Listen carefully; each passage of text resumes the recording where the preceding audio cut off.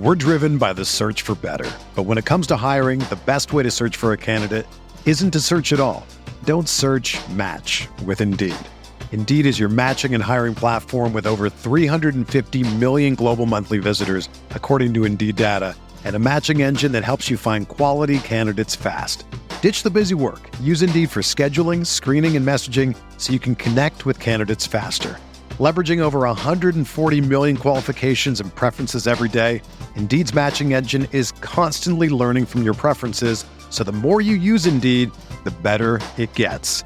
Join more than 3.5 million businesses worldwide that use Indeed to hire great talent fast. And listeners of this show will get a $75 sponsored job credit to get your jobs more visibility at Indeed.com/Blue Wire. Just go to Indeed.com/Blue Wire right now and support our show by saying that you heard about Indeed on this podcast. That's Indeed.com/Blue Wire. Terms and conditions apply. Need to hire? You need Indeed. The Bucks won a fucking NBA championship. Yeah! What? He tries to take a pulse fake. Watching that basketball game, caused health problems for me. Boogie hates racism and Chris Paul. And who cannot get on board with that platform? If I've learned a lot, I'm not going to say it. That sounds too I was good. Roll on. No. If the Bucks do win it all, Pat Connaughton's numbers should be in the rafters.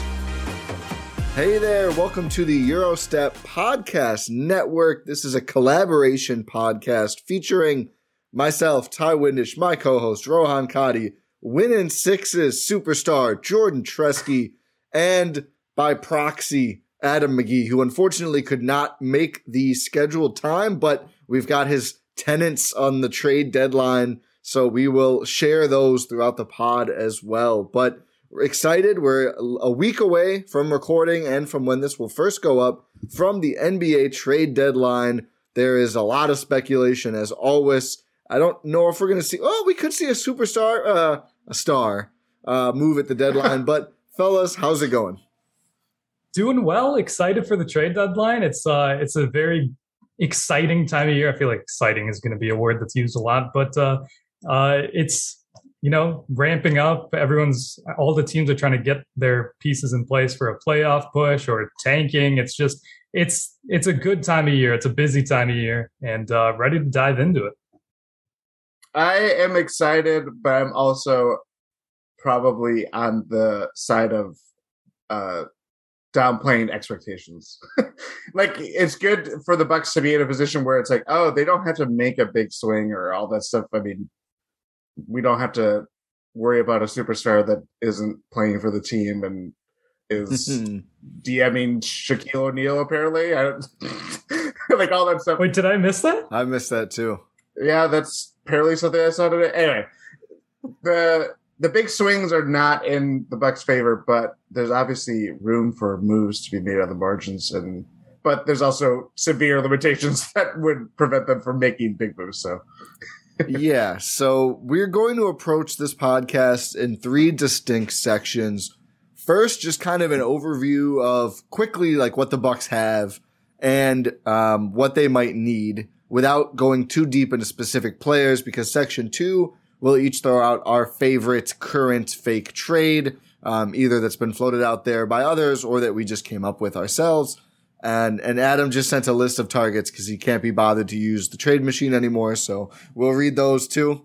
And then third, we'll talk about some potential feasible, at least somewhat feasible, deals that could shake up the landscape, right? Because as you mentioned, Jordan, I think, lost track already, the Bucks aren't probably going to shift too much about their team. There could be a slightly big move, but at the very, very least, the big three is set. That's not going to change, but there could be a star player not playing who is playing after the deadline, or who knows what else. So we'll go through some options and scenarios there that could shake up the league and alter the Bucks' outlook for the rest of the season. But first, what they have, as you mentioned, Jordan, not much.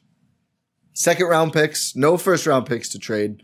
So I think they have 5 of them. They actually have still a decent amount, even after the Sam Merrill for Grayson Allen trade. And of course, the quote unquote young core, the 2 players that Bucks Twitter thinks is getting you everyone from Tyrese Halliburton to Harrison Barnes, even though the salaries are not even close to everyone else. Dante DiVincenzo and Jordan Nwora. Also, there's a lot of people are throwing George Hill into trades. I'm not super fond of that. He's on the roster, makes $4 million.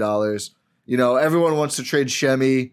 Just, I don't know what team is like, yeah, we're dying for Shemi. He doesn't make enough to even be that useful of a salary block, but everyone wants to trade Shemi. Am I missing anything? Are there any big assets I haven't talked about?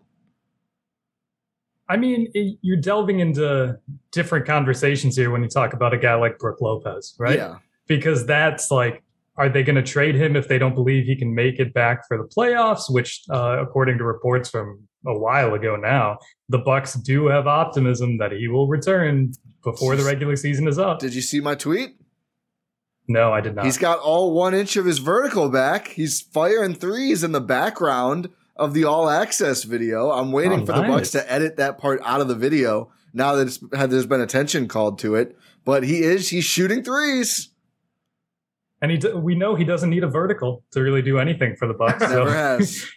So if they decide to include him in trades, that makes things a little spicier because that's an actual tradable salary. It's a little over $10 million. So you can have some fun there, but I don't necessarily believe that they're going to do that. Also, don't they have like it's very small. The trade exception? Yeah.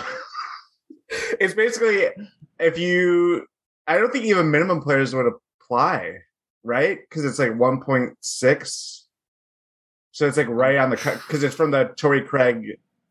Basically, yeah, it's 1.6 million. I don't think this is correct. According to Trade NBA, it actually expires today.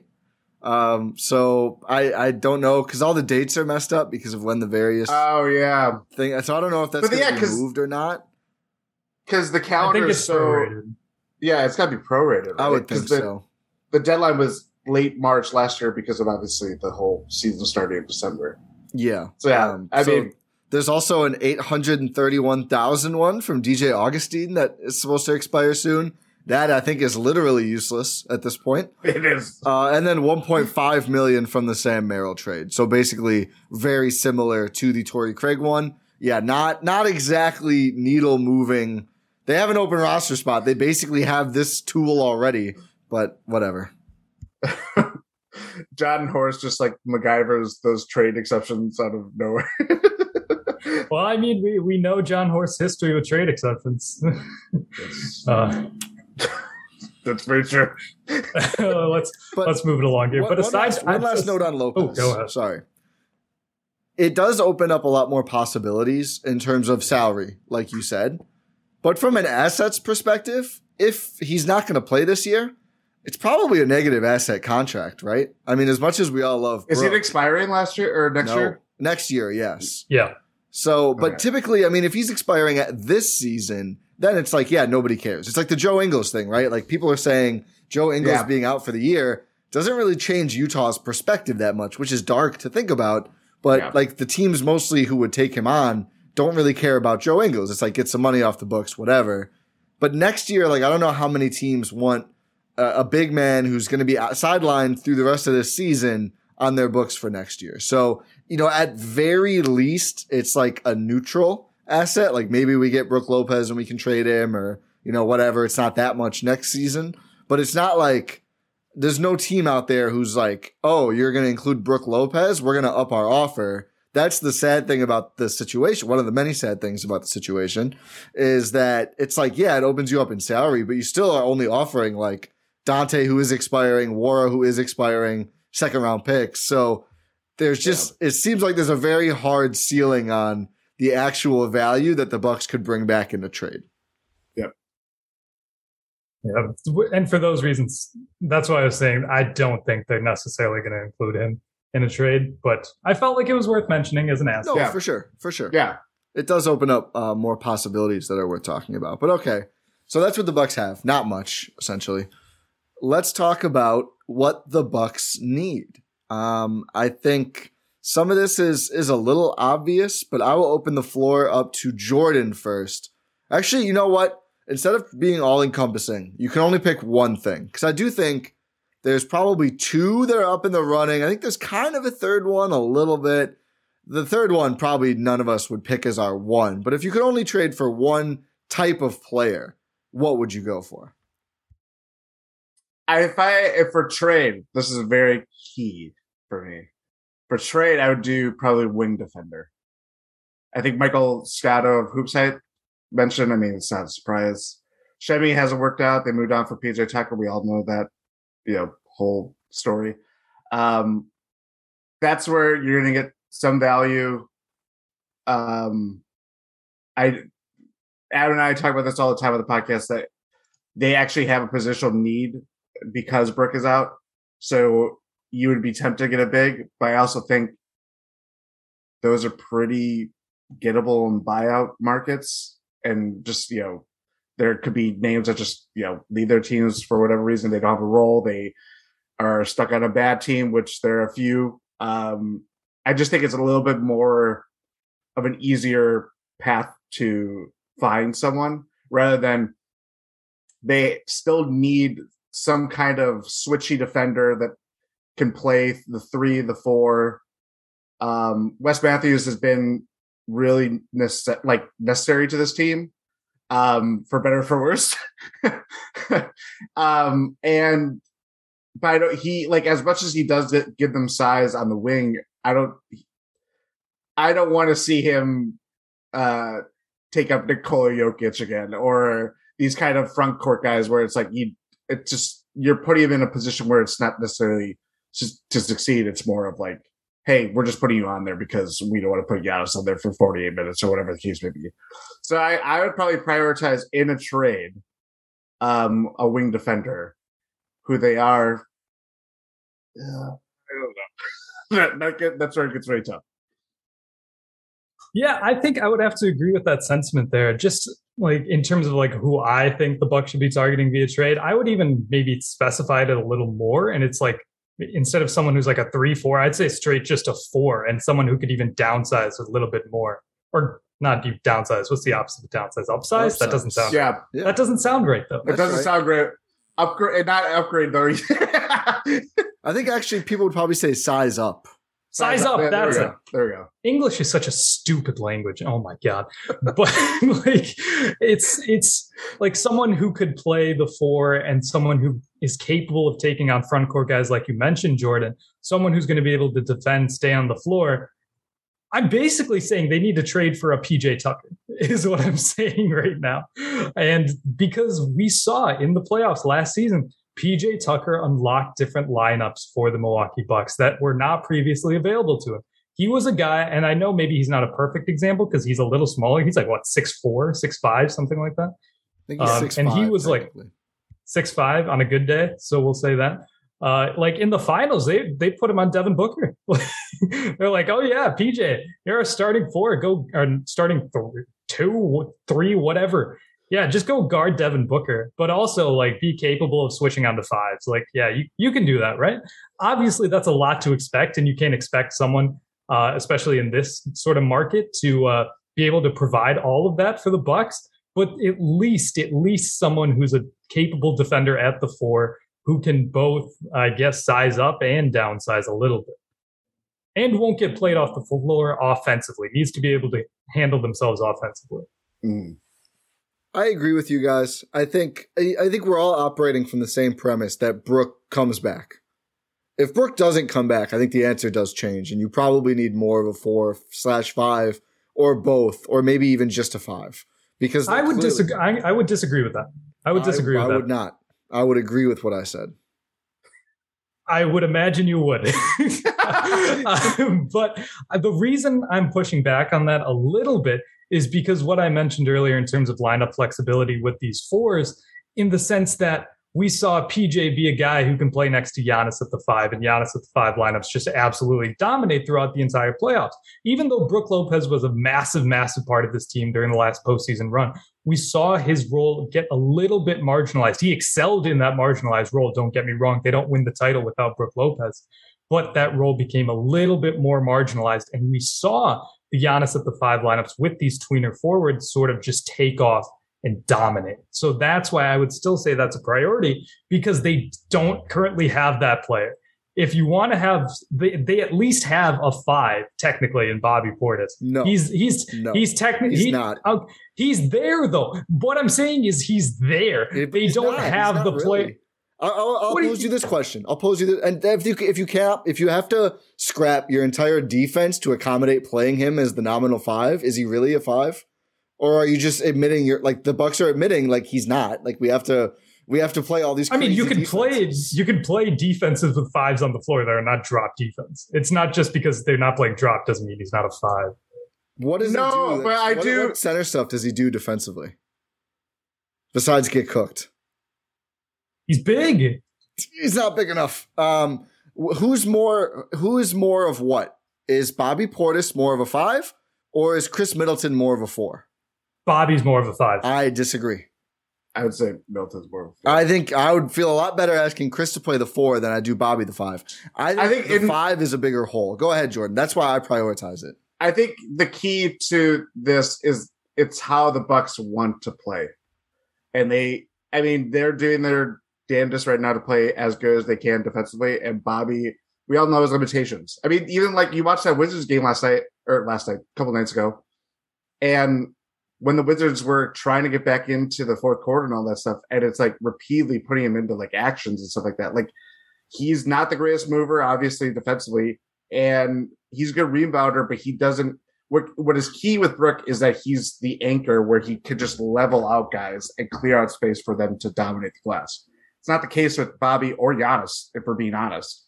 So that's where it gets a little different, where they're doing what they can with him playing at the 5, and he is such a good offensive player for them that it kind of offsets what they're losing defensively. But they're still playing not the way that they want to play. They're still prizing versatility, but everything's still kind of based in wanting to play drop. And I don't know. That's where Bobby kind of it's really tough for him. The reason I'm saying that I agree with everything you guys are saying. Don't get me wrong. I do agree with this sentiment. The reason I would prioritize more of a 4 is that we saw that the Bucks were at their best without Brook or Bobby on the floor. Yeah, that's true. So that, if you want to be a team that reaches its absolute apex, you need players who are capable of facilitating those lineups, which they currently do not have. Against the teams they played in the playoffs last year, maybe. I think they're a lot better with Brook Lopez if you're playing Philly in the playoffs or if you're playing Denver in the finals. Even Cleveland, right now, their first round matchup, it seems like they're kind of going back and forth with who's the 4th seed, 5th seed, but Cleveland, that's a big front court right there. And they've had trouble with them already. And I think Brook I'd take a little stock in those regular season games. I mean, that's fine, but I'm saying matchup-wise, still. No, I see that sentiment, but I'm just my base point is saying for the Bucks to reach their best form, they need someone who's capable of facilitating the Giannis of the 5 lineups. Yeah.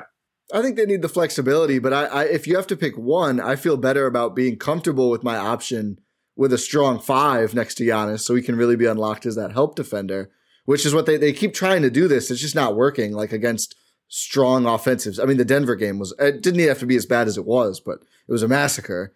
I feel more comfortable if I have to push Chris into playing more 4 when Giannis is at the 5 than I do with Bobby or someone like that at the 5 in bad matchups for him. I think at a certain point, it's kind of wild. We don't talk more, not just us 3, but Bucks discourse. Why is Chris Middleton not the 4? We're driven by the search for better. But when it comes to hiring, the best way to search for a candidate isn't to search at all. Don't search, match with Indeed. Indeed is your matching and hiring platform with over 350 million global monthly visitors, according to Indeed data, and a matching engine that helps you find quality candidates fast. Ditch the busy work. Use Indeed for scheduling, screening, and messaging so you can connect with candidates faster. Leveraging over 140 million qualifications and preferences every day, Indeed's matching engine is constantly learning from your preferences, so the more you use Indeed, the better it gets. Join more than 3.5 million businesses worldwide that use Indeed to hire great talent fast. And listeners of this show will get a $75 sponsored job credit to get your jobs more visibility at Indeed.com/Blue Wire. Just go to Indeed.com/Blue Wire right now and support our show by saying that you heard about Indeed on this podcast. That's Indeed.com/Blue Wire. Terms and conditions apply. Need to hire? You need Indeed. You know, if I would have applied myself, I could have gone to the NBA. You think so? Yeah, I think so. But it's just like, it's been done. You know, I didn't want to, I was like, I don't want to be a follower. Hi, I'm Jason Concepcion. And I'm Shea Serrano. And we are back. We have a new podcast from Wondery. It's called Six Trophies. Woo! And it's the best. Each week, Shea Serrano and I are combing through all the NBA storylines, finding the best, most interesting, most compelling stories, and then handing out 6 pop culture themed trophies for 6 basketball related activities. Trophies like the Dominic Toretto I Live My Life a Quarter Mile at a Time trophy, which is given to someone who made a short-term decision with no regard for future consequence. Or the Christopher Nolan Tenet trophy, which is given to someone who did something that we didn't understand. Catalina Wine Mixer trophy. Ooh, the Lauryn Hill You Might Win Some, but you just lost one trophy. And what's more, the NBA playoffs are here, so you want to make 6 Trophies your go-to companion podcast through all the craziness. Follow 6 Trophies on the Wondery app or wherever you get your podcasts. Listen ad-free right now by joining Wondery Plus. He doesn't handle the bigger guys well. Just too much offensive load because I feel like he used to be an elite 3-and-D player. He's not an elite defender anymore. I know, but it's like you don't have to be elite. Which I think that's the biggest issue though. Is that he's just not who he used to be defensively. But I think it was like how when Wes came a couple years ago, alleviating the load for him defensively did wonders for him offensively. Like that, Yeah. he was that was the second All-Star year, was flirting with 50, 40, 90 as he does, and then falls off late. And we're like, well, there we go. But like it's not a matter like he isn't as good defensively, even though I do agree with that. Yeah. It's more of like if he's one of your high usage guys, you don't want him to kind of really, I mean, I'm trying to think of like forwards around the East, or you don't want him necessarily like match up on Kevin Love, even though that isn't totally bad. John Collins. Yeah, I feel good about that kind of like Harris. these like very explosive fours, even though I can't think of a single Tatum. one off my. Yeah. I just think it's more of like preserving his just overall workload rather than Julius Randle. Imagine Chris Middleton on Julius Randle. Imagine the Knicks in the playoffs. Yeah, that's fair. Don't have to worry about that one. I think I think that, and also rebounding. He's under 6 per game again. He was at 6 for the last 3 years, which is not terrible, but He's just not a super strong guy. He doesn't play super strong. He doesn't play. I was going to say, I feel like he is. I feel like he has all the tools. He just does not play that way. That's more of where I am though. We have like the position that we kind of like want to lock down. But the reason why, like, PJ is a good example, is like, yeah, he's 6'5". He just is built like a freaking tree. Like he has like tree trunk legs. Like he can go up against DeAndre Ayton and then switch up to Devin Booker in Game 6 of the finals, or high leverage spots. He's literally been a starting center. Exactly. It's ridiculous. Yeah. They just don't like. Brooke is just a massive person, but like outside of that, like they it's more of like the body type that they kind of need. And I'm like, as we'll get into, like, there's not a lot of those guys. They're just like super mobile, super strong, can hit threes, like, and you're asking him to not be a center. And it's just really, really tough to find guys that are just like PJ. He's an anomaly in a lot of ways, both in his career arc, but just the way he's built and that he's last this long too. So like, that's where I'm kind of at, where they certainly tried to do that with Shemi, but he hasn't played in forever. And then there's a reason why. Yeah, you can't do anything at all. Is the issue there. I do think that's ultimately that's why the West Chris like 3-4 thing, as much as I maybe would prefer it to not having any center options at all, that is why it's not sustainable, just as like the plan. Those guys combined this year to average less than 8 rebounds per game. And I just don't know if you can consistently win when you're 3 and 4 are combining for that few rebounds. I mean, it helps that Drew is a good rebounder. If Grayson's starting, he's just been okay, like 3.5. When Dante was starting, I think that covered some of those things too, because Dante is, for all the warts, an excellent rebounder. That's probably the thing he does best on both ends. He's a forward trapped in a guard's body. That's the problem. But like a forward who also can't really dunk consistent. It's weird. We could spend all day talking about what Dante is or isn't. But I think we covered it well. And I think the debate really illustrates that there are two different things. Yes. They need. If Brook comes back, I think one of them, like the reasons we talked about, like if you can find a center as maybe a throw-in maybe the trade for the 4 or buyout, that's fine if you expect Brook to come back. Like you don't need Brook and another center to play every night. They could use one right now though, which was like the whole crux of the Boogie thing. Like they just need a guy. They're just so small. But the 4 is the one that's like, there's no guy, no one's coming through that door, to paraphrase the common Twitter game.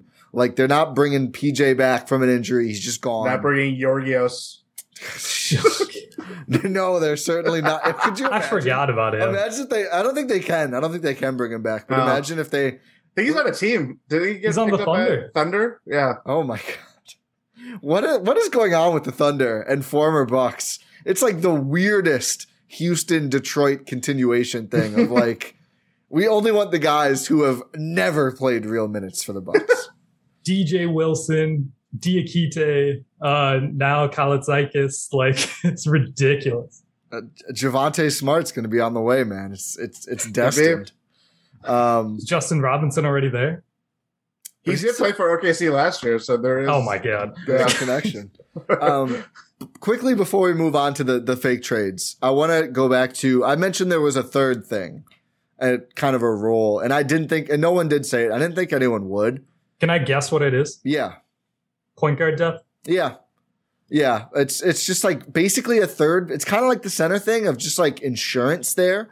Just because there have been times like when Grayson's out of the lineup or slumping and Hill is out, and Hill's going to be out for a little while now. And he's also just old and is not super offensively consistent game to game. They're so thin there. And that's why we saw Javonte Smart playing NBA minutes. We haven't really seen that with Wigginton yet. We saw Justin Robinson play a ton early in the year, and that did not go well. So just having even like another combo guard, and I know they're trying the Dante thing. He's just not a point guard. Like he can handle a little bit. He throws some nice passes, but I just don't. Sometimes they go to the right guy. Occasionally they do. He'll make that's the problem with Dante. He'll try his best. He'll make like cool passes, but sometimes they're just out of bounds or right to a defender, and it's like, oh cool. It's like, oh, he's going for a skip pass here, and it just like goes right through someone's hands, and it's like, cool, Dante. I like the energy, I like the intensity. But like, hit your guy, please. I actually think that's like why it's so hard for some fans to evaluate Dante, because if you just try, like the Bucks did this recently, right? Like the best of Dante, like he looks amazing. Like the high end of Dante outcomes, it's like, oh my God, this guy's incredible. And then you watch the whole game and it's like, okay, that's 2 of 10. Oh, he's 0 for 7 from the field. And exactly. Did he hit any of his threes? Oh, right. okay. Oh, he's got 4 turnovers and 3 assists. And yeah, and honestly, he has a 1 assist to turnover ratio. Yeah. It's dead even. And it's like, it's half of the most beautiful, like the turnovers are the worst turnovers and the assists are the most beautiful assists. He's a very polarizing player. Like if you catch him on all the right nights, I think this is what the Bucks are hoping for at the trade deadline. Some GM is like only tuning into the right games. They're like, this guy's a stud. We need this guy. Maybe they saw the highlight package. Yeah, exactly. I think that's why they And this season, he's at 1.7 assists, 1.5 turnovers. Yeah. Did you watch the NCAA tournament from 4 years ago? He's a clutch time player. Comes through in the biggest moments. But yeah, and especially if they do trade him, then you're even out that of like the emergency reserve point guard. So this doesn't have to be a big move at all. Like Corey Joseph, I don't know. He'd be fine to have. Maybe even Frank Jackson. I think the Pistons just have a couple of point guards they're not really using that much. Like someone like that. Nothing big, but it'd just be nice. People are going to say Teague. Even Teague, I think, would be a little helpful, even if he's not playing when George and Drew are healthy. It's so What's he up to? Chilling. He's got his A. He's got his ring. He's good. He's becoming a teacher. That's what he's. He's like, I got the A on the group project. I'm going to be the teacher now. This is the last final he needed to pass.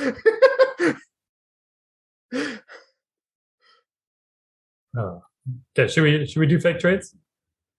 Yeah. Okay. Wait. Adam's stuff before we forget. Oh, yes. The disrespect. Adam's tenants of the trade deadline. I'll read them. I'm not going to do an accent. I think it'd be insulting. It would be for sure. Yeah. So these. There's 1, 2, 3. 1, go big or go home. Barring an amazing opportunity at another position, the only move should be for a center. So he's all in on centers. Kind of on my side, sort of. Although my thing is theoretical. I'm shocked. Well, that I'm is just shocking. absolutely shocked that Usually Adam we wants the disagree. big guys. Oh, yeah. That's a good point. Number 2, if the right player or deal isn't there, don't force it. Horst needs to be prepared to play the buyout market, no matter how grim. Editors note it'll probably be pretty grim. Or even stand pat. This team could still win it all. It's not the time for panic moves for the sake of making a move. And number 3, I know you guys dove into this on the last Win in 6, I think. Or was it 2 Win in 6s ago? Personality might be just as important as basketball fit right now for the Bucks. That's the last one, right? Yeah, I think so. It all bleeds together. Yeah. Go listen to every Win in 6 ever to make sure you don't miss that. Starting from the first one. Yeah. You need about 3 years of your life to do it all, but it's worth the time. Maybe more, probably 5. Yeah. It's like what, 300 something, right? 350, nearly 60 at this point now. Wow. You're basically at a point, like, I think someone, if they wanted to listen to all of them in a year, they'd have to listen to more than an hour a day. Oh, way more. There's some that are ungodly long. We were basically streaming the podcast without streaming. That's how long they would be. And then this is a good segue. So he also just included realistic targets. So hopefully this doesn't spoil too many of our trades we brought, but his ranked top 3 realistic targets: Derek Favors, Mo Bamba, Alex Len. So let's get into the fake trades. Let's start. Did anyone do a fake trade with those 3 guys? Any of them? No. I did not. Looked at Bamba, but I was like, The Bamba ones are popular. I think it's actually, just to quickly talk about that, because there's a lot of people who are high on Mo Bamba. Seems relatively possible. It feels to me like Orlando is prioritizing Carter Jr. and they kind of just want to get something. They extended him, right?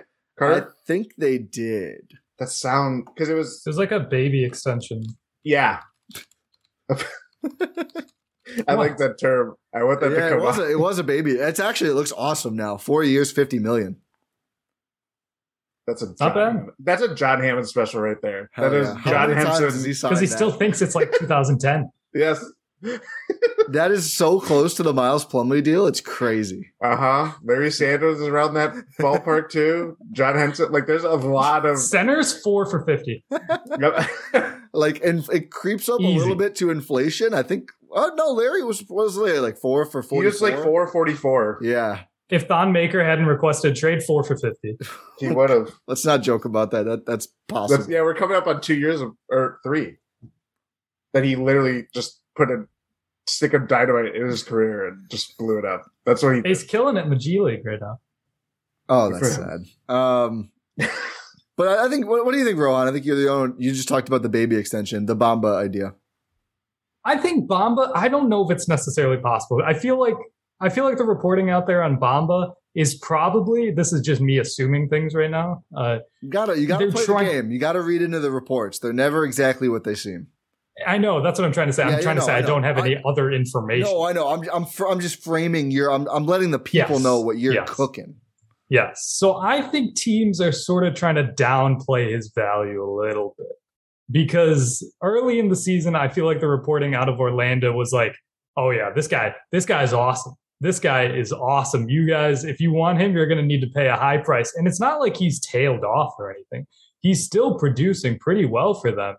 It's just all the reports are like, oh, maybe they're going to trade Bamba. Maybe they're going to trade Bamba. Like, do you want Mo Bamba? Is that why you're saying that you want Mo Bamba? I don't know. I still feel like Orlando, if they're going to trade him, they're going to want like a decently high price, because he's still a young player. I don't know. I don't necessarily think it's doable.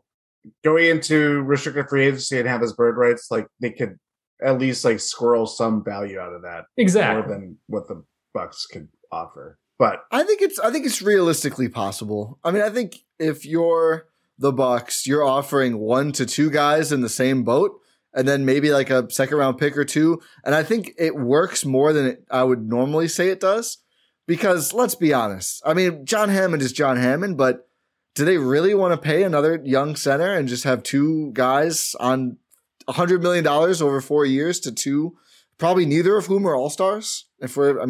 no, That's not really a hot take. I mean, Wendell Carter's look good, but not all-star good. And I think do they have Lopez for another year as well, or is he expiring? I think just a 1 year. Yeah, he was a mid-level. But it's not even like you could say like, oh, we're not going to trade Rolo or buy him out, because it's like, well, you still have like the veteran presence that he brings to a team that's currently last in the East, even may have the worst record in the league. Yeah. So like from that perspective, like Mo Bamba is not the veteran, need that savviness of the locker room or whatever it is during a tough season. And that's where like I could see where they could kind of work out some deal, like he just gets, off-streeted to a team that wants to have him, get a look at him or something like that. And like, as we saw last year for the trade deadline, they're pretty quiet. Like no one knew, like there's a lot of noise around Nikola Vucevic, but it was a lot of like, we're not going to trade him. And then all of a sudden they have that huge day where they trade him, Aaron Gordon, someone else too. I'm forgetting. Oh yeah, Fournier. Yeah. Fournier. Oh yeah. Yeah. So they, I think that's also key in that, like whatever reporting is out there now, it's definitely, you have to keep it with like a, with some salt, a grain of salt. And just to compound on that point of reasons they might, and all the reporting has been, they would like to keep Robin Lopez. I think if he asked for a buyout, they'd probably give it to him. There's been no indication that he wants one. And I think with more regular playing time, if they do trade Bamba, probably even less reason he would want one. Does sound like they're at least trying to move on from the only 2 other real vets on the team, right? Like, it seems like everything I've heard is that Terrence Ross, like somebody please give us 2 good seconds and you can have Terrence Ross. And Gary Harris kind of rehabbed the value over the last month. Yeah, I thought he was going to be a bad buyout guy. Right now, he looks like a good buyout guy, but more likely somebody trades for him to be, backcourt depth. So if one or both of those guys moves, they get even younger probably. And then Lopez potentially becomes more important as a voice in the locker room. So we'll see. I like the Bamba idea. I think it's one of those, like, it's a Portis-esque swing, right? If this guy works, he's on the timetable, and even easier than Bobby, there's a clear framework to keeping him. We know how John Horst feels about bird rights, at least in his quotes. We know how he feels about him. Yeah. But anyway, I think Mo Bamba is intriguing. Alex Len, deeply depressed. I don't. He's become pretty good. I think I unfairly remember him as being terrible on his rookie deal. He's okay now. Where is he? Derek, Sacramento. He's on the Kings still. Yeah. Derek Favors is very similarly depressing to me too. The problem. I mean, he's fine. Like, I don't know. There was something like, I think it was because he's kind of bounced around. Yeah. Since leaving Utah, then he got traded to Pelicans, came back to Utah, and now is with the Thunder. And it's like, not to belabor this point, but like when you're kind of like offloaded as like a salary dump to OKC, but you hang on there. Like it wasn't like, oh, we're gonna do a friendly deal for Kemba. He's like, no, I'll play. Like I'll stay in Oklahoma City. That's where it's just like, oh, you kind of get a little sad about. And he's not played much, huh? I mean, I don't know. Does being the highest paid player on the team hold some weight? Like, I don't think he is technically the highest paid player, but they also have like all like the dead cap hits that are just like sitting there. Like Kemba Walker is the highest paid player on the OKC Thunder this year. Yeah, which is crazy. The thing for me with Favors is just he's probably not getting bought out. His next year is a player option, and I don't want to trade 2 rotation pieces for Derek Favors. And he makes $9.7 million. So you're talking like, I don't think you can even get. I mean, you'd have to like include like George Hill. Hill right? or Pat. There's no way I'm trading either of those guys and Dante for Derek Favors. I think maybe if you do like Dante, Shemi, Hood, you get there. But then it's like, how much tax is that adding for Derek Favors? Like at that point, it would have been cheaper to just have Boogie. And maybe I think Boogie is probably an option at some point. He doesn't play in Denver. We'll see if they retain him. He had 3 technicals in like his first 13 minutes, which is like, that's pretty impressive. I miss him so much. I know. I'm hoping they don't sign him for the year. But okay, those are Adam's guys. Who wants to go first with your fake trade? Bucks. Sai, you go first. My 3-teamer? We're just getting it out. Okay. Yeah, let's just do it. The Oklahoma City Thunder is involved. The Thunder is involved. The Bucks receive Mike Muscala and Kenrich Williams. Everyone should have expected I trade for Kenny Hustle. I'm obsessed.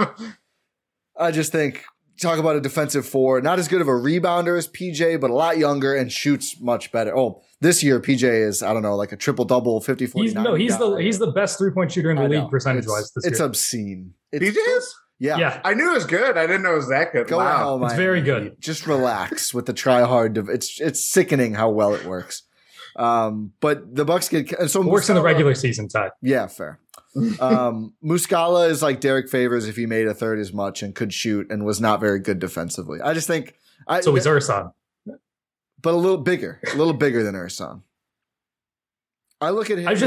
I've always had a Mike Muscala Ersan comp just sitting in my head. Stop. They played all. I think were they on the same Sixers Hawks? They probably played with each other.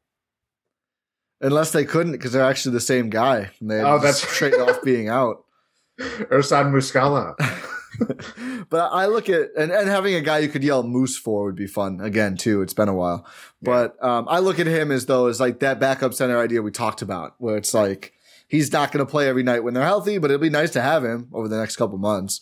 And Kenny Hustle's the big acquisition. So then the Thunder don't get any players from the Bucks.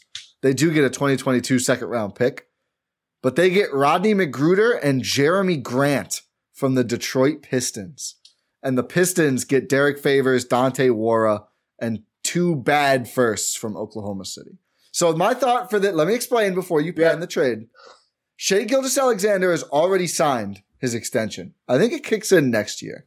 And there's already fan bases, and I think also teams pining to go get Shai Gilgeous-Alexander from the wasteland that is Oklahoma City.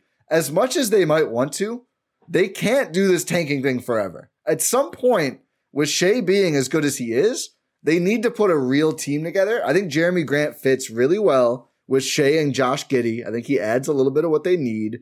And I think then you're like a center away and a couple of rotation pieces from a real basketball team. And I think they're going to need one of those eventually. Wow, you guys hate it. I'm looking at Rohan and I'm waiting for him. Can I explain the first? I will say, I do agree that they have to stop doing what they're doing. This is the last year. And it's even better. Grant's been hurt, so they can do that thing where they just lie and say he's hurt. And he plays how they do 5 with games. Horford. Yeah, he's going to play 5 games for them, and then they lose a bunch still. Shai is now, quote unquote, hurt again, too. Grant would come back actually hurt to OKC, too. What do you mean? Oh, yeah, the next year. Exactly. Yeah. So he's got another year. So that's the year you're really trading for. And the 2 firsts they give up, one is actually Detroit's first, and it's super protected over the next 5 years. And it either conveys as like a not top 10 first 4 years from now or a 2027 second. So honestly, you're just like giving Detroit like some flexibility back, probably more than anything. And the other one is Phoenix's first this year, which obviously is going to be 30. So do the Thunder really care to pick that much at 30? Last draft, they had to sell a first round pick for almost nothing because they have too many. They don't have enough roster spots. So my thing is the Thunder get a second rounder and they get a good player. And I just think they could probably use some of those at some point. And they get off Favors. That's the only reason they're trading Favors is just to not. Then they only add $10 million for next year with Grant. Yeah. So, in the race of the NBA arms race that is the NBA trade deadline, the team that gets Jeremy Grant is the Thunder. Nobody else wants to go all in. I don't think it's just taking me a little bit. I to know process. it's a brain breaker. Is the Wizards They're like a prominent suitor, right? Are they really? Just keep Kuzma. What? Why? The Wizards. I don't think it would. Well, I guess he doesn't make enough money. But like they have. I think the Wizards were more in for Sabonis. They're in for both. That's what I keep seeing both of them. That would be the most depressing trade deadline super team. They're like barely 500 after the deadline after trading for two $20 million plus players. We did it. I mean, we did 10-10 with these guys. It's great. Okay, Ty, about your trade though. For the Bucks, I like it. It's good. I'm if you're trading for Jeremy Grant, you're extending him, which I know you took into account. Yeah. He has another year. He's not expiring. But after that. I know, but like that's been the noise is that whoever's trading for Jeremy Grant, they're going to extend Jeremy Grant. Yeah. Yeah. It's just I don't know. This broke me. This broke me. Imagine if they find any center, right? I don't think I think JRE is okay. I don't know that much, but let's say either he's good or they find a center. Then you get Shea, Dort, Giddey, Jeremy Grant, a center. It's like probably a good team, at least a solid team. It's a fun team. Mm-hmm. Grant it is a good team. I like the construct of this. You might be onto something here. I doubt it, but it would be fun. I think it'd be dope. Wow. Yeah. That's not expecting that. Well, really, I came to it because I was like, the something that sucks about trades is salary matching, but not all teams have to. The Thunder it's actually kind of close because of favors, but like the Pistons lose $7.5 million off their books because of this deal. The Thunder only take on like $5 million. But they could take on a lot more because they're like 17 million below the cap right now. So they can take on whatever they want as long as they finish a trade below the cap. So you get to get funkier. And obviously, if the Grant thing is stupid, the trade can just be simplified to Bucks and Thunder, and it's a lot less fun. But I like the Grant sauce in there. It definitely is saucy. I'll say that. I want to run this past the uncontested guys. I feel like they're gonna hate it, and Laz. Laz might hate it too. I'm not sure. Or they might like it. Who knows? I guess we'll see. Maybe they'll email it to Sam Presti. He'll get hives at the thought of trading 2 first-round picks for a 27-year-old. Wait, he's like, wait, I'm the one giving up picks here? I'm only taking back 1 pick. I don't know if I can do this. He's like scratching his. I don't know if I can do that. I'm trying to remember where I saw this, but is it true that they won a first rounder for Kenny Hustle? Well, here's the thing. So on the low post, Zach said if he was Utah, he is not sending a first for him, basically, and bad players for salary. I thought that was interesting because Utah's first is like a nothing burger, and I think that's the kind of player who could really help Utah. So I think they might want it. I don't know if they actually are gonna get it though. Like if Utah is not trading a first for him, who is? That's a good point. Because, I mean, that's Utah's need, right? Like, perimeter defense, like, number one, A1. That's their thing. Especially, I mean, I'm not saying Joe Ingles is a all-NBA defender, but he was at least someone that could move. Yeah, I mean, at least his role. This season, gone. Some deterioration. But, yeah, he's, like, a good two-way useful wing. And, yeah, he's not there anymore. That's the thing, too, is that, like, I mean, I think, like, we talked about, even last deadline, Kenrich Williams was, like, a guy that was like, oh, like, he would be really interesting on this team.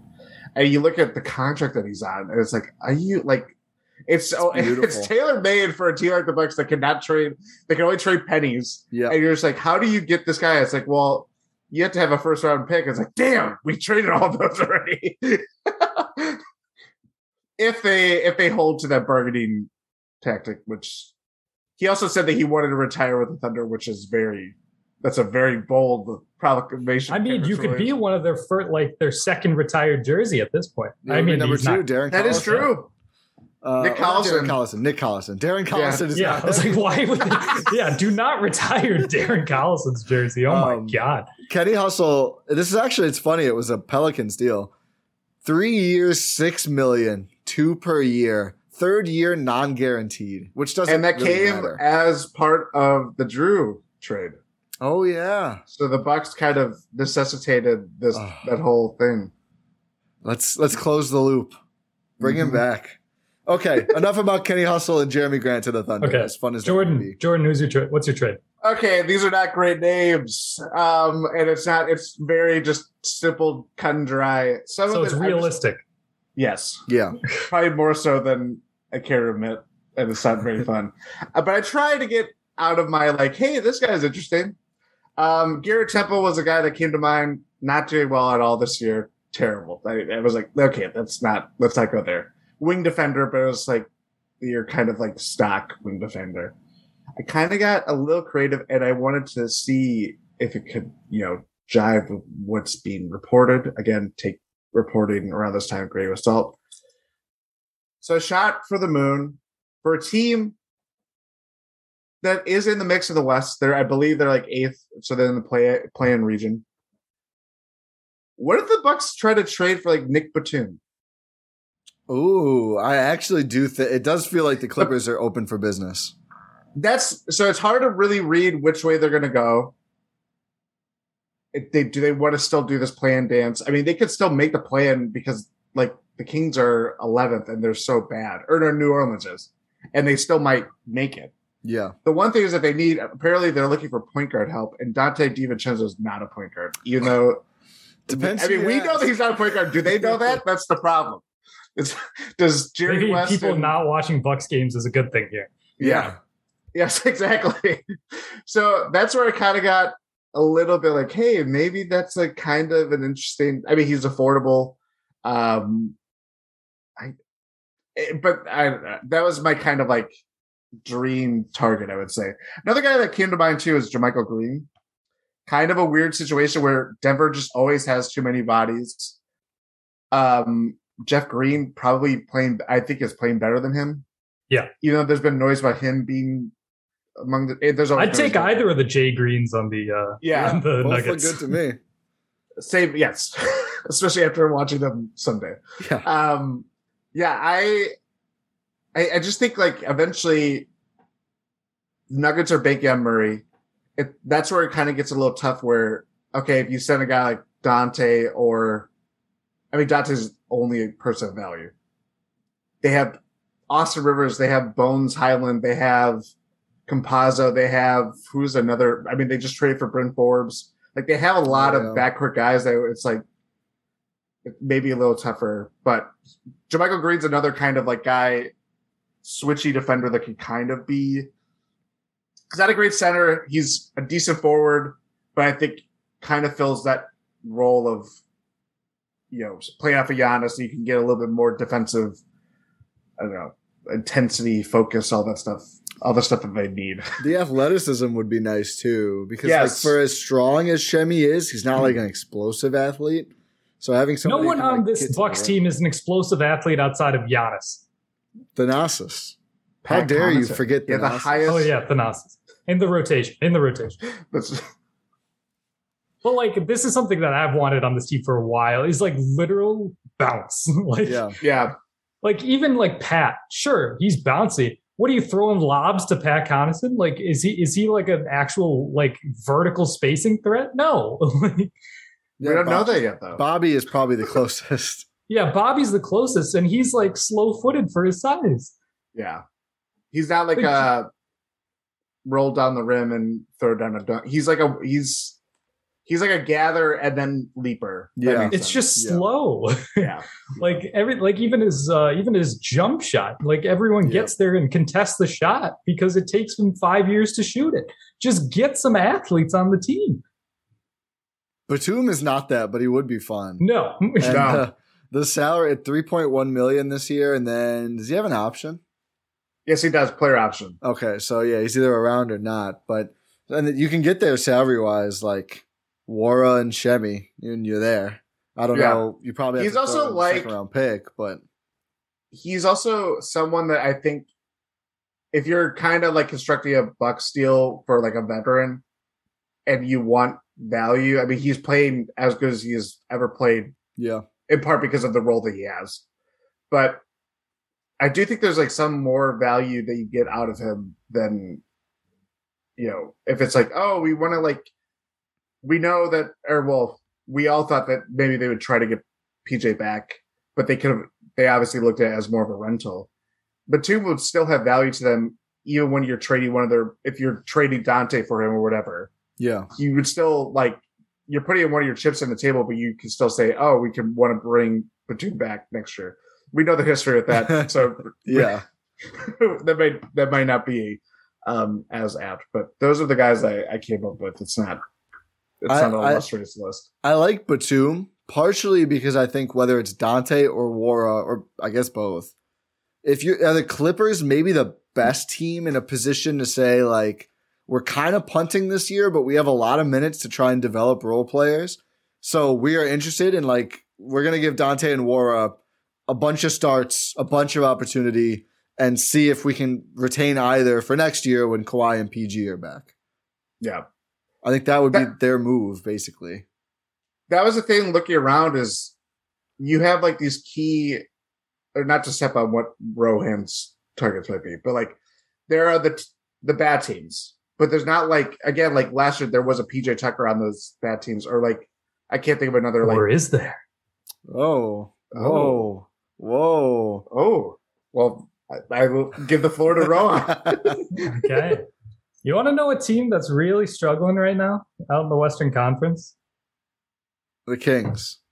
Oh yeah, I mean, there's a bunch of them. I shouldn't have just led the with Lakers. That. Blazers. Yes, the Portland Trail Blazers. Oh no. Oh god. Okay. It's not who you guys think. Good. I think I do know though. So Mr. Patrick himself, Larry Nance Jr. Yep. Okay. Larry Nance Jr. If you're talking athletes, if you're talking someone who can play the floor. Patrick. Oh my goodness. That Bleacher Report video. I just it'll that's iconic. That is absolutely iconic. But he's someone who's a capable athlete. He can space the floor, maybe not insanely amounts. He's not shooting that well right now in Portland, but through his career, he's been a mid to high 30s 3-point shooter. So someone who's capable, someone who's definitely capable of rolling, creating out of the short roll, can size up, can size down, downsize, whatever we established earlier. He might be this year's PJ Tucker. He might be. You can get the salaries to work if you include Dante, Shemi Hood, and obviously you need to give some picks to the Blazers because he's only making 10 mil, 10 and a half, and he's descending. So it's not a terrible contract. I think he'd fit really well on this team. He's 6'7". He's profiles as a stretch big, but he's also capable, like I mentioned earlier, of creating out of the short roll, creating just in general, having someone else who you can trust to have the ball in their hands who's not named Giannis, Chris, or Drew. And he can defend. I think my biggest... I almost like it better if you don't think Brooke is going to make it back. I just pick and roll guys sometimes just don't work that well on the Bucks because they just don't do it enough. And I don't know if he would be very good if he played with Brooke. But I do think if it was he and Giannis, those lineups could be fun. But that'd be my main concern. I feel like that probably is what he does best in some ways. And I just don't know if the skill set matches that well. But I do think he's intriguing. And I'm probably more interested in him than Rocco. Although I'm so tired of Robert Covington. I do think he'd probably be helpful, but I'm just so tired of Robert Covington. I don't want to be a part of this team to be a part of the Robert Covington discussion. So I just don't want him on the team. Yeah. Honestly, it's just boring at this point. Who cares? I don't know why a player like Robert Covington, who's just never been a star player, he's been a good rotation guy for years now, has just been the center of so many debates. Come on, are we having so many debates about Thaddeus Young, about Tony Snell, so many debates about, I don't know, Ursan. I just these type of guys. What's the why? He has the Jay Crowder type contract that always makes him trade fodder. Yeah. Because he was on Minnesota, gets traded to Houston, gets traded to Portland, and it's just Sixers before all of it. Yeah, Sixers before all. It's been diminishing returns where he is a good player. You ask him to defend well, he's an okay shooter, more of high volume shooter, not the greatest percentage wise. But yeah, he's just kind of stuck in this like, oh, he just goes from team to team to team to team, and then it's all depending on the situation where if he can play up to his role and everybody around him is like perfectly in place, that's where you can say like, oh, well, put him on a team next to Drew Holiday, Giannis, Chris Middleton. Life is a lot easier for Robert Covington, whereas like when he was on Houston or even with the Blazers the last couple of years, they'd be like, oh, you're gonna have to defend the best guy on the other team every night. Whereas like it would be a little different where he doesn't have to have like necessarily the same role or like we need you to be the best defender on our team every night. But I also think having high expectations about Robert Covington has also kind of blown up in it has a lot of people's doomed face. 4 teams in a row. Teams in a row have thought Robert Covington could be the 4th best. The Rockets thought he was a center on their title team.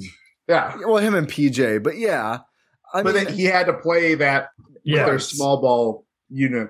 But he hasn't always. I mean, Philly thought he was, and they had Jimmy Butler and Ben Simmons and Joel Embiid. He didn't have to be the best defender there. No, he was part of the Jimmy Butler trade. Oh, never mind. But yeah, he had the other 2 guys. He was in Philly for longer than I remembered on some of the actual good Philly teams. Then Minnesota thought that he could be, like an elite player for a little bit, maybe not elite. And then Houston, and then Portland, and it's just like they were all wrong. He's not. He's really more of maybe a 5th starter, maybe coming off the bench. I just think people get so juiced about him. He's literally at his prime was like roughly Pat Connaughton. And I think Pat's a little better. Who's better right now, Wes Matthews or Robert Covington? Wes Matthews. It's a question, though. It is a question. I would still say Covington just because I do think he does a little bit more. I would say Covington, too. I don't trust him to hit a shot. That's also the problem. I mean, I still have this year. I still have hesitation trusting Wes to hit a shot. I trust Wes this year more. Something's different with Wes. I'm all in. This year Wes is different. This year Wes is different. Rocco did shoot like 80% last year, but yeah, 34 this year, 33 the year before that, then 37, 33, 35. Like I don't know. I don't think the defense is it's league average 3-point shooting.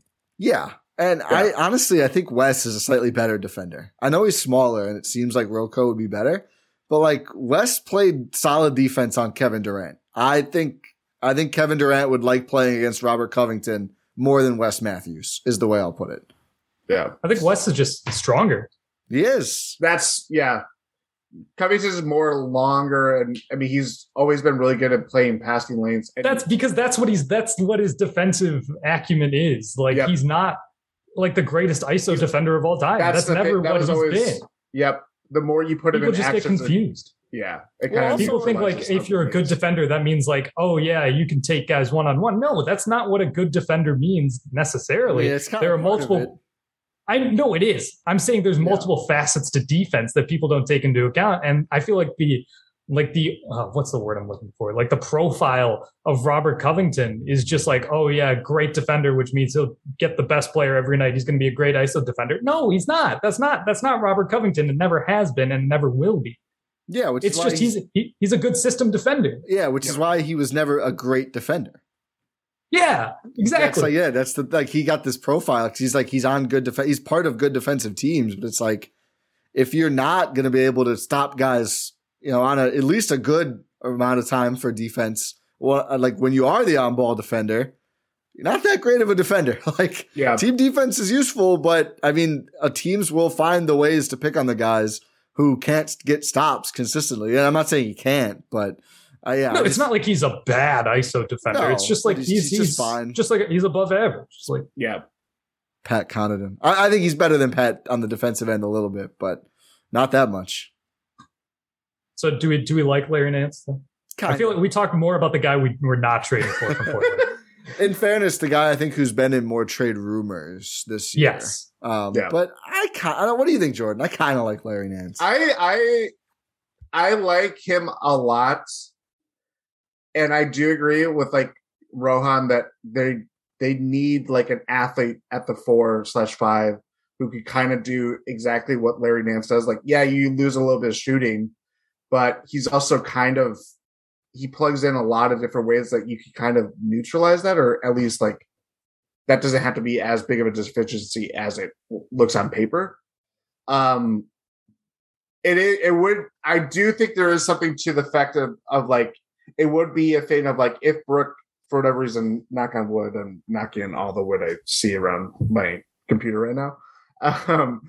If he doesn't come back, that would be like, okay, last ditch effort. Let's bring in a guy who can kind of fortify the front court, does a little bit of a different dimension, which would be key for like bench lineups where you're just not like throwing those guys out there just to kind of like eat up minutes at sometimes. I think from that standpoint, he would be really interesting. And he's under contract for another year too. So it's not like he's an expiring.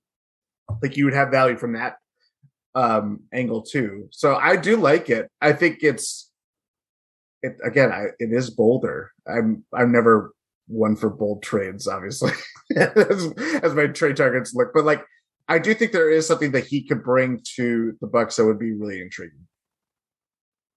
And it's not like even if you lose shooting, PJ wasn't a great shooter in the playoffs. That's the thing. Like, yeah, he can easily be a guy that can stand in the corner, or if you're like on possessions or stuff like that, where it's like, yeah, they might not be the greatest shooter from, where the Bucks historically look to have like a lot of shooting, but there's ways to go around that. Like you said, like PJ just stood in the corner and sometimes it went in, sometimes it didn't, but it didn't hurt them to the effect of like, he was still so integral to their, winning the title last year and playing 30 plus minutes a night. Okay.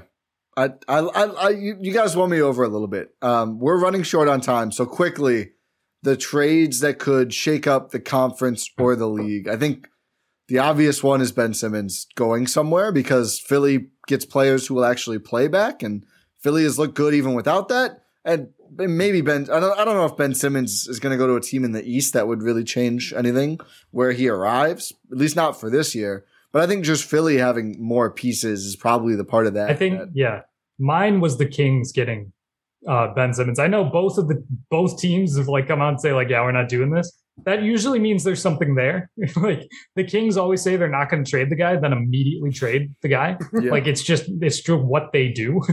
Like just ask DeMarcus Cousins. I forget who the other. But most recent example is DeMarcus Cousins. Buddy Hield. But yeah, I don't know. We'll see. Yeah.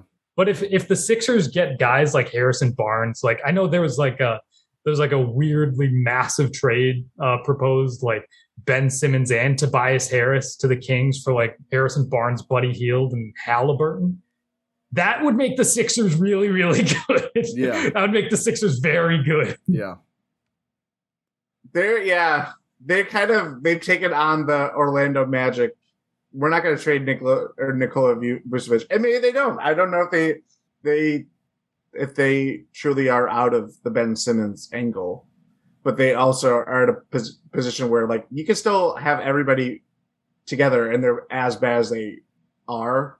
And then like, I don't know, they're such a weird team and they're always in the trade deadline. It's always someone going from that team to another team that's like, okay, the Kings just made another trade, but does it solve what happens in Sacramento? No. It's a cycle of mediocrity. Yeah. Yes. It's terrible. Simmons is always, I mean, if Daryl Morey just stops doing what he is doing, like they keep doing it, Daryl. Keep doing it. I know, exactly. Like, extend this title window for the Bucks even further if you really want to. Like, it's the sleeping giant. If they could just bring in like not all-star players or the players that they want back, and they could be so good, and I would really like respect them and be afraid of them if they just stop doing this whole dance of I don't even know what to call it at this point. This gridlock. I don't know. But yeah, Ben Simmons definitely. I don't know if Jeremy Grant. I just don't know where he would go that I would care that much. Like if it is the Wizards and stuff like that, it's like great. Maybe they get out of the play-in. I mean, they're not in the play-in. Maybe they can make the play-in. Yeah. Yeah. Cool. That doesn't really shake up anything. They can trade for Domantas Sabonis and Jeremy Grant and still lose to Toronto in the play-in and then not go to the playoffs. Yeah. Entirely. What if, I mean, that's what happened last year. Yeah. They made the move with Westbrook and then, or wait, no, they made the playoffs. Yeah, but they just got trucked. Westbrook sold so hard. Like, I think they actually could have pushed Philly in that series, and Westbrook blew like 3/4 quarters. But the Bulls got Vucevic and then didn't make the play-in. Yep, that's right.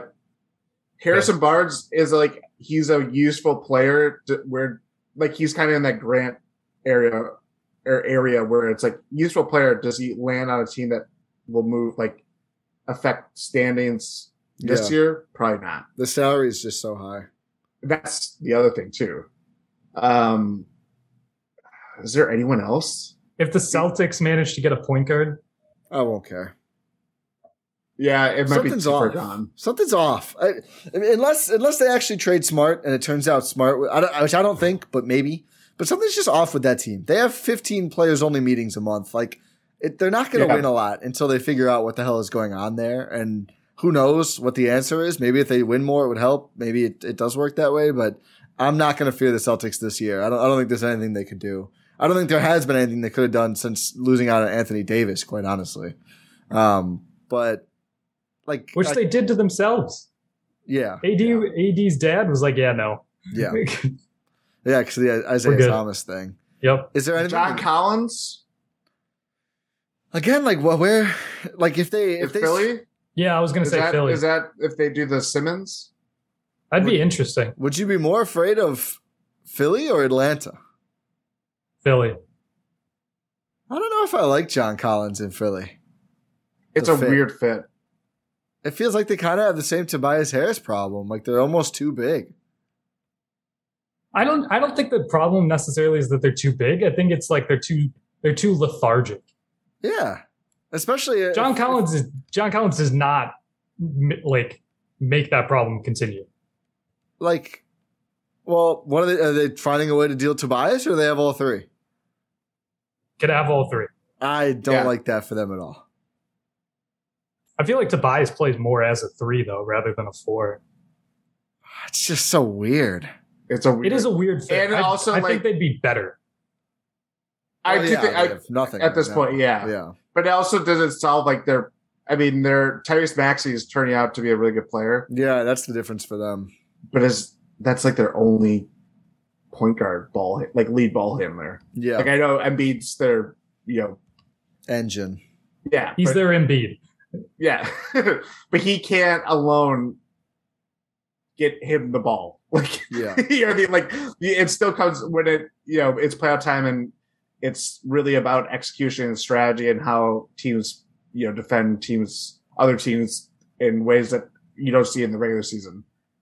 That's going to be a big problem. That's part of why they still, I guess, Daryl Morey still feels like Ben Simmons could be a good fit for their team. And all this leverage and all this stuff like that. Like, I don't know. Like, I think John Collins is always going to be a trade rumor. It just feels like that's his lot in life. Because whenever the Hawks are not doing well, it's, John Collins said something. And yeah. I think Sacramento is probably my scariest Simmons trade team. If you're getting Halliburton back or Fox or even just Barnes and Hield, like Indiana, because Brogdon can't be traded. If you want to go get Karis LeVert and Sabonis wouldn't make any sense. TJ Warren's not playing. That'd be a little scary, I guess, if they had LeVert and I don't know if LeVert's even that good. Like, I'm not worried about that. I don't know who else is. Portland, if they want to bring over poor CJ McCollum, I wouldn't be that afraid of CJ and Embiid. Embiid's really good. Do you think CJ wants to go to the Phillies medical staff? Probably not. Good luck with James Harden then. They're really big on that. Like, I was going to ask, the Nets can't really do anything, right? No. Like, they can get rid of one of their old forwards and maybe, like, sign a guy, but unless they trade Joe Harris, which... They won't. That's a really... Well, apparently, and now his recovery has not gone well with his ankle surgery, which, like... Nothing there is going well. They're a mess. No, they are a mess. 6 straight losses. The quotes are amazing content, though. Oh, yeah. It's just like Harden saying, if you touch a guy, it's 2 free throws now. You can't do anything defensively. It's just awesome. Kyrie saying, we can't really all play together. It's like awesome. Yeah. It's like, good job, guys. There's ways to where you could play together. Way to be completely self-aware of who you guys are as players. Also, he said teams are playing playoff adjustment basketball against us after they lost to the Kings. Kyrie, you haven't even yet committed to Duke the last time the Kings made the playoffs. Yeah. Like who on that team knows anything about playoff adjustments besides Harrison Barnes? Kyrie hadn't even committed to a high school yet the last time the Kings made the playoffs. What was it, 04? Something like that. Oh, was it 06? Maybe he was in high school. I apologize. He might have been in high school. Yeah, playoff adjust. Yeah, did De'Aaron Fox's playoff mode. It's scary. Harrison Barnes, playoff killer. Just ask the 2016 Warriors about that one. He did well in 2015, though. He did. He's a fine player. He's gotten better. I would love Harrison Barnes on the Bucks. It's just not feasible. Yeah. No, too much salary. Okay. Do we have any other trades that would shake up the league, or just any other last thoughts on this trade deadline? If the Bulls get Jeremy Grant, I think they're better. It doesn't sound like they're going to do it. Yeah, I think they're better. Yeah, they're better. I don't know if they'll win the East better, but I feel like had he not gotten hurt, Miles Turner may have been in this discussion, but maybe. I don't know what team he would go to that, at least in the East, that he would change that much for them. I think Jordan says the Bucks. No, I think that's a big swing. If we're avoiding big swings, that's Charlotte's always been kind of an interesting team for him, but like that's also because who's their starting center right now? Miles Plumlee, right? Or Mason, no? Mason Plumlee. Yeah, it's more of like, can you get actually like a starting center? Not like something that you say declare as a starter, right? I can't think of any other like guys that would shake up the landscape.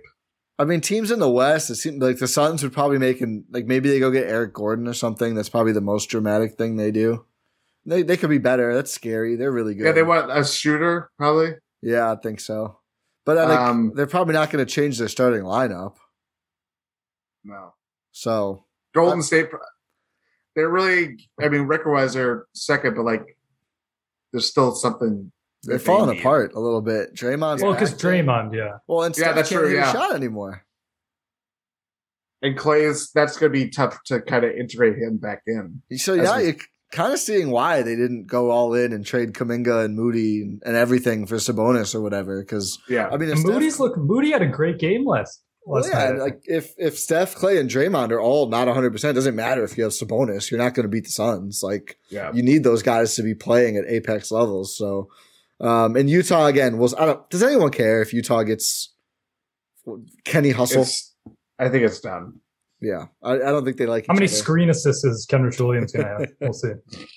What are the Lakers going to trade Kendrick Nunn and Talen Horton-Tucker for Eric Gordon? Surprisingly, THT's value is really low. Can't believe the guy making $10 a year who can't hit a shot is not. I don't know that Eastern GM who said he was going to get a max contract is just shaking in his boots right now. Jerry West literally flamed the Lakers organization. I wish I would have played for another team where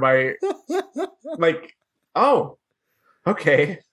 Ever since, I don't know if he left or if he was like ousted, but ever since he left that front office, there's been no love lost. You know what's wild?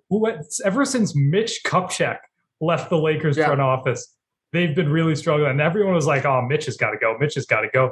Look at what Charlotte's doing. Yeah. I think we all owe Mitch Kupchak an apology. And those are words I did not think I'd ever say. He still did sign Timofey Mozgov. And Luol Deng. He gave like $150 million to those guys. In 10 minutes. The first 10 minutes of I think that was just like AARP stuff. Benefits. Tibbs AARP. You only have to be 30 to qualify.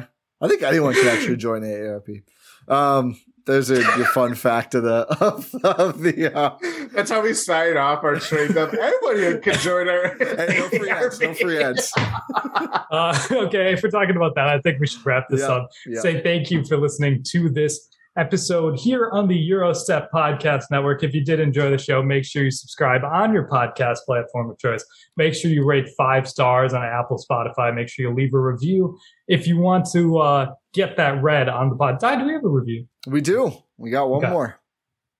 Nick M. Jones 1111. The headline is 5 stars, of course. Got to be 5 stars to get read. Headline: Best Bucks Pod. Very succinct. Good headline. Strong. The review: hands down my favorite Bucks pod, and also actually my favorite pod, in quotes, probably due to my love of the Bucks, end quotes. That's a very nice review. There we go. Very succinct. Thank you. Yeah. Appreciate that. Glad we can provide you guys good content. That does mean a lot. Thank you, Mike, whatever the numbers were. Nick. Nick. I said Nick. I thought you said Mike. Did I say Mike? I don't know. Oh, I'm sorry. I heard Mike. Oh, no. I meant to Jones. say Okay, we should stop. Make sure you subscribe to the Substack, gspn.substack.com. Subscribe to the YouTube, Pod Random, and we will talk to you next time. Sick of being upsold at gyms? My guy, you're currently a base member. For $90 more, I can upgrade you to our Shred membership. For $130 more, you'll be a Swole member. And for just $300 more, you'll reach Sweat Platinum. At Planet Fitness, you'll get energy without the upsell. Never pushy, always free fitness training and equipment for every workout. It's fitness that fits your budget. Join Planet Fitness for just $1 down and $10 a month. Cancel anytime. Deal ends Friday, May 10th. See Home Club for details.